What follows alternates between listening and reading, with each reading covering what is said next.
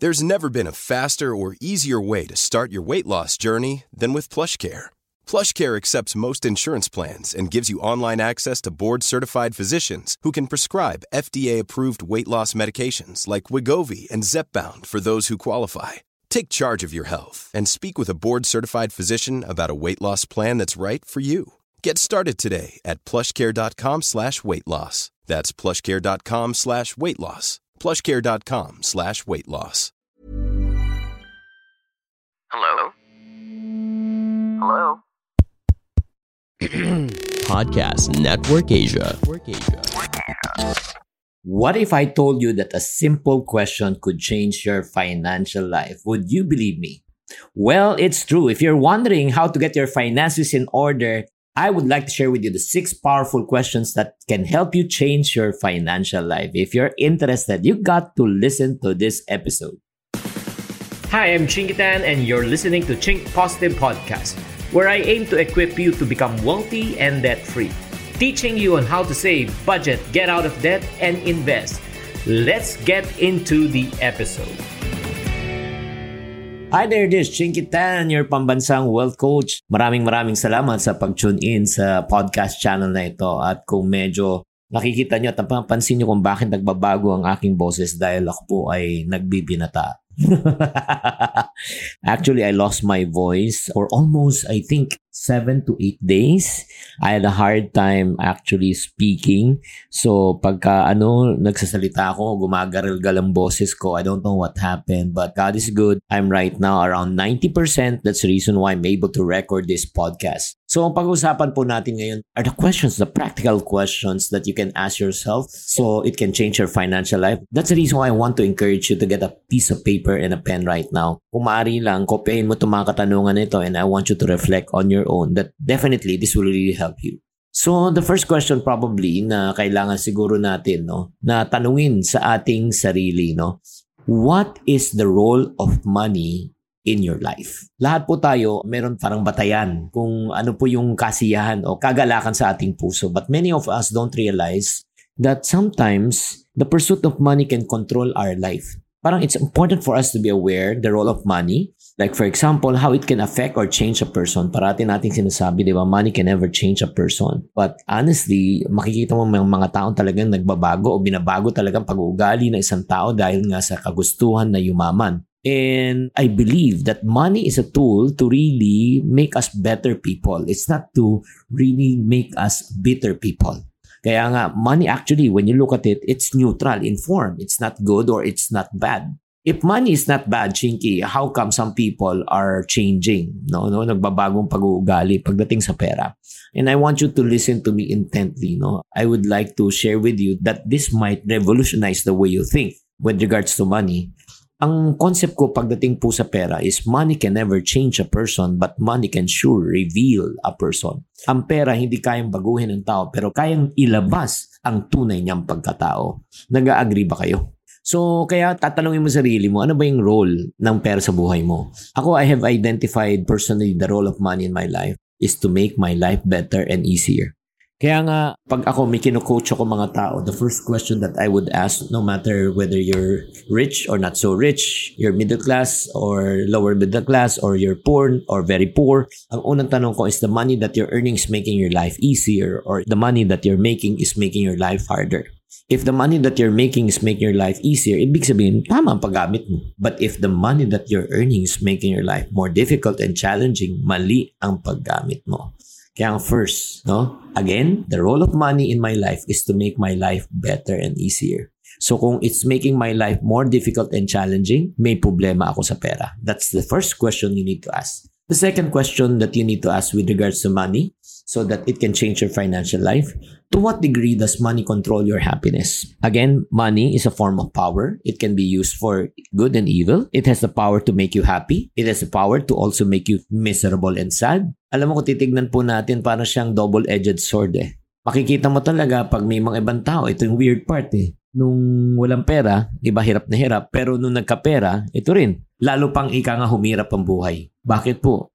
Kasi nga, nung nagkaroon ng pera, marami nang lumalapit, marami nang umuutang sa kanya, di ba? At the same time, gusto niyang pagbigyan lahat ng mga tao, to the point na siya na mismo ang nahihirapan because he cannot sustain the needs of others. Kaya nga, it's very important also for us to ask ourselves na ang pera ba ay, yan ba yung parang ugat? Yan ang punot dulo ng iyong kasiyahan. Pero para sa akin, alam mo, money is not really the source of happiness. Money can really bring comfort in life, can make you happy temporarily. But I do believe when you want to say talagang true happiness, must not be attached with financial things. Bakit po? Sisimplihan ko lang. Di masaya ka kung may pera ka. Malungkot ka kung wala kang pera. Ako naman, naniniwala ako, meron din akong makakilalang tao kahit na medyo kapo sa buhay pero masaya sila. Meron din naman akong kakilalang tao sa buhay, nakasaksakan ng dami ng pera pero malungkot sa buhay. So, nagigets nyo, how do you define happiness and what is the role of money with regards to your happiness meter? That's the next question that you need to ask yourself.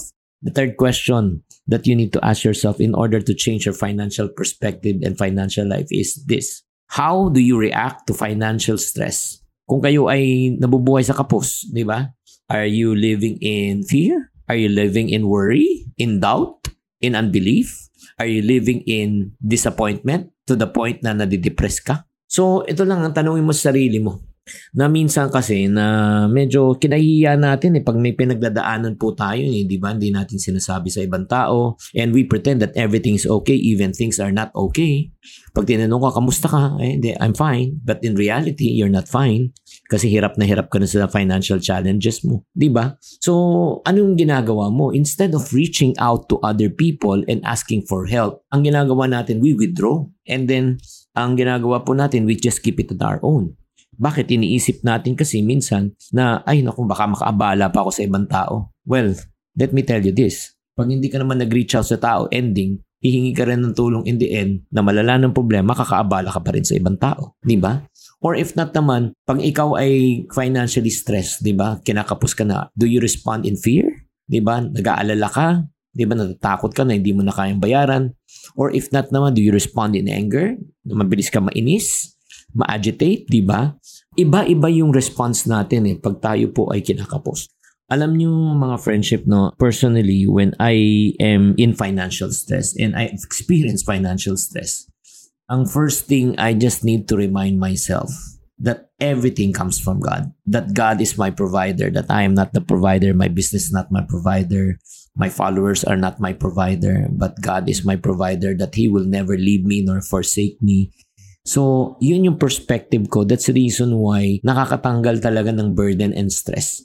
Kaya nga, di ba, the Bible said that, come to me for those of you who are heavily laden and I will give you rest. Cast all your cares and burden upon me and I will give you rest. Kaya that's the next question that you need to ask yourself. Pag nai-stress ka, ano yung response mo? The next financial question that you need to ask yourself is this. Do you have financial goals?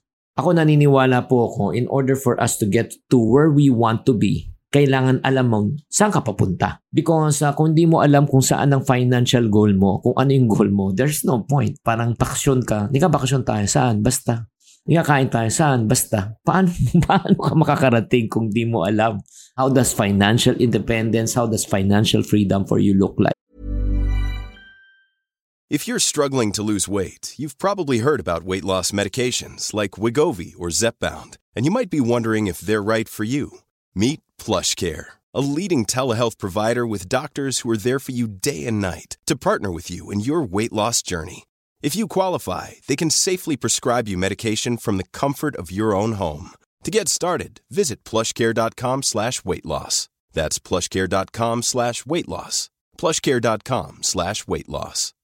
Spring is my favorite time to start a new workout routine. With the weather warming up, it feels easier to get into the rhythm of things. Whether you have 20 minutes or an hour for a Pilates class or outdoor guided walk, Peloton has everything you need to help you get going.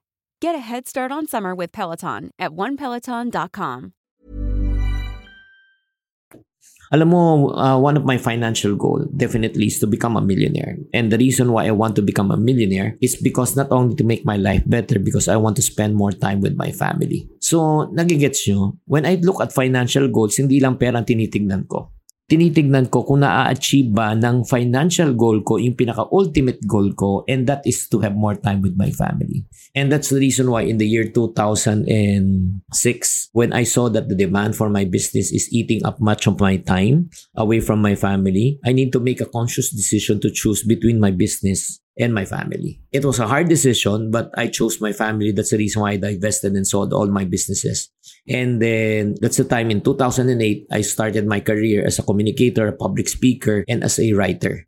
And it was really scary during that time kasi wala namang kasiguraduhan. It's a new career, it's something that is new for me. But I know for a fact, if I made it or if I make it to become a successful in what I'm pursuing, that I will have more time with my family. And truly enough, I'm really so thankful and grateful na right now, ever since the pandemic up to this very day, most of the things that I'm doing is I work from home. Recording this podcast is from home. Doing my daily show na Magbudget Tayo with Christine Babaw. Monday to Friday every 10 a.m. sa 1PH and Radyo 5 is from home. Diba? Doing my webinars is also from home. Recording all my YouTube videos is also from home. So in other words, I spend a lot of time with my family. Grabe talaga. Thank you, Lord. So that's the next question you need to ask yourself. No? Ano ba yung financial goals mo? Nahihit mo ba yung financial goals mo ba sa ginagawa mo? And the next question, grabe to. Pagaling ng pagaling. I hope guys, na-appreciate nyo ba tong session natin na ito? Uy, kung na-appreciate nyo naman tong session na ito ang request ko. Dala naman kayo ng message sa akin sa Instagram. DM nyo naman ako and sabihin mo that you are enjoying this episode of the 6 powerful questions. 6 powerful questions. I would really appreciate that. And then also share your learnings sa my Instagram. Next naman, the next question you need to ask is, are your spending habits aligned with your financial goals? Ang tindi nito. Ay, nako, grabe to. Grabe. Everybody say grabe. So when you're trying to reach your financial goals, it's very important for you to check kung yung habits na ginagawa mo, okay? Yung ginagawa mo, spending habits mo, aligned ba? What do I mean? There are times na sinasabi mo na gusto kong makawala sa utang. Gusto mo makawala sa utang, fine. Walang problema. Napakagandang goal. Pero tanungin mo, check mo. Yung spending habits mo ba aligned doon? What do I mean? Yung pera natin kinikita mo, nagtatabi ka ba consistently ng pambayad ng utang? Pag may mga bonuses or mga big income, ang ginagawa mo, pinaprioritize mo pagbabayad ng utang? Or pag dumating ang income mo, ang unang ginagawa mo, chine-check out mo na yung in-add to cart mo? Ang ginagawa mo, pag may nakita ka isang item na talagang gustong-gusto mo kahit wala kang pera, uutangin mo ulit, di ba? Para mabalik mo lang yan. So kung makikita mo na may disalignment, di ba? May inconsistency. Ang gusto mo makalabas sa utang pero hindi ka nagbabayad ng utang, tuloy-tuloy ka pa rin nangungutang. So hindi align ang spending habits mo with your financial goal. Are you getting the idea? So it's time for you to evaluate whether yung habits mo are helping you or hurting your financial goals. In other words, talagang ito ba ay nakakatulong sa iyo o nakakasama sa iyo? If they are hindering and hurting you right now, I suggest that you take action. Diba? Na talagang kailangan gawan mo talaga ng paraan and you have to stop that bad habit in order for you to realign with your financial goals. Woo! Grabe! Meron pa tayong isang. Guys, huwag kayong aalis. Meron pa tayong last. Talagang super excited talaga ako, And then, I hope, guys, as you're listening to this podcast, kung gusto mo pang matuto, don't forget also to subscribe at my YouTube channel. We have over 2 million kaiponarios already there and also follow me at my TikTok channel. 1 million na rin po tayo doon, 900 plus thousand na tayo, kaya super excited din tayo. So last but not the least, the last question that you need to ask yourself that can change your financial life forever is this. Do you know how to budget, how to plan, how to strategize in order to reach your financial goals? Woo!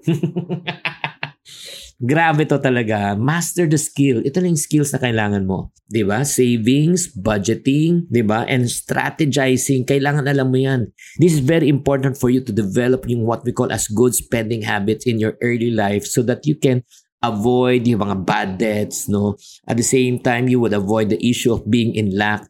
That's the reason why itong mga skills na ito, budgeting skills, saving skills, earning skills, di ba? Investment skills, kailangan mo matutunan to. Pag hindi mo natutunan to, alam mo, wag na tayo mag-uusap. And then for me, ang pinaka-crucial nito is this. Yung strategize of thinking ahead, strategize of anticipating problems, strategize and coming out with solutions before they happen. It's about seeking out opportunities and taking advantage on what's already in front of you.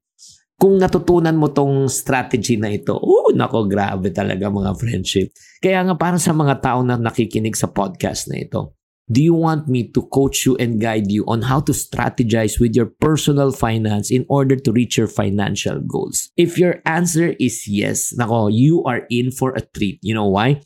Because I'm going to form my group coaching session, my private group coaching session. It's a group coaching session, but I would only accept a few students. Hindi ko po pwedeng tumanggap ng 1,000. Okay, kaya kung kayo ay interesado that I will personally coach you, all you need to do is just DM me at my Instagram channel called Chinkitan, and then sabihin mo group coaching. Type the word group coaching and I will send you the link and I will be able to help you to strategize your financial goals, to help you to identify ano kailangan mong gawin. No, this will be a 3-hour session na group coaching. Pero the dates, no, may dates kaming ginawa. Pero I suggest na i-check out mo na lang for more information on the group coaching session. So guys, I hope that you are enlightened. I hope that you're excited to join us in the group coaching session. For more information, again, go to my Instagram channel, DM me, and type the word group coaching. So maraming salamat, and I hope that you are enlightened with these 6 powerful questions that will change your financial life forever. And if you do appreciate this podcast right now, please like and share this podcast episode to your friends and relatives. As I always say, to every problem, there's always a solution. If you're not part of the solution, you're part of the problem. Always. Chink Positive. Bye. Hi, guys. Thank you for listening to this episode of the Chink Positive Podcast. This podcast is powered by Podcast Network Asia. If you want to keep on growing and stay inspired, follow us on wherever you're listening to this podcast and share it with friends. Have a good day and always Chink Positive. The views and opinions expressed by the podcast creators, hosts, and guests do not necessarily reflect the official policy and position of Podcast Network Asia, the hosts of the program, or other programs of the network.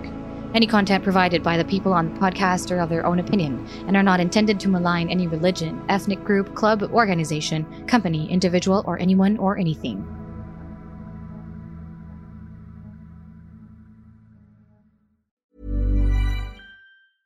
Hey, it's Paige DeSorbo from Giggly Squad. High quality fashion without the price tag. Say hello to Quince.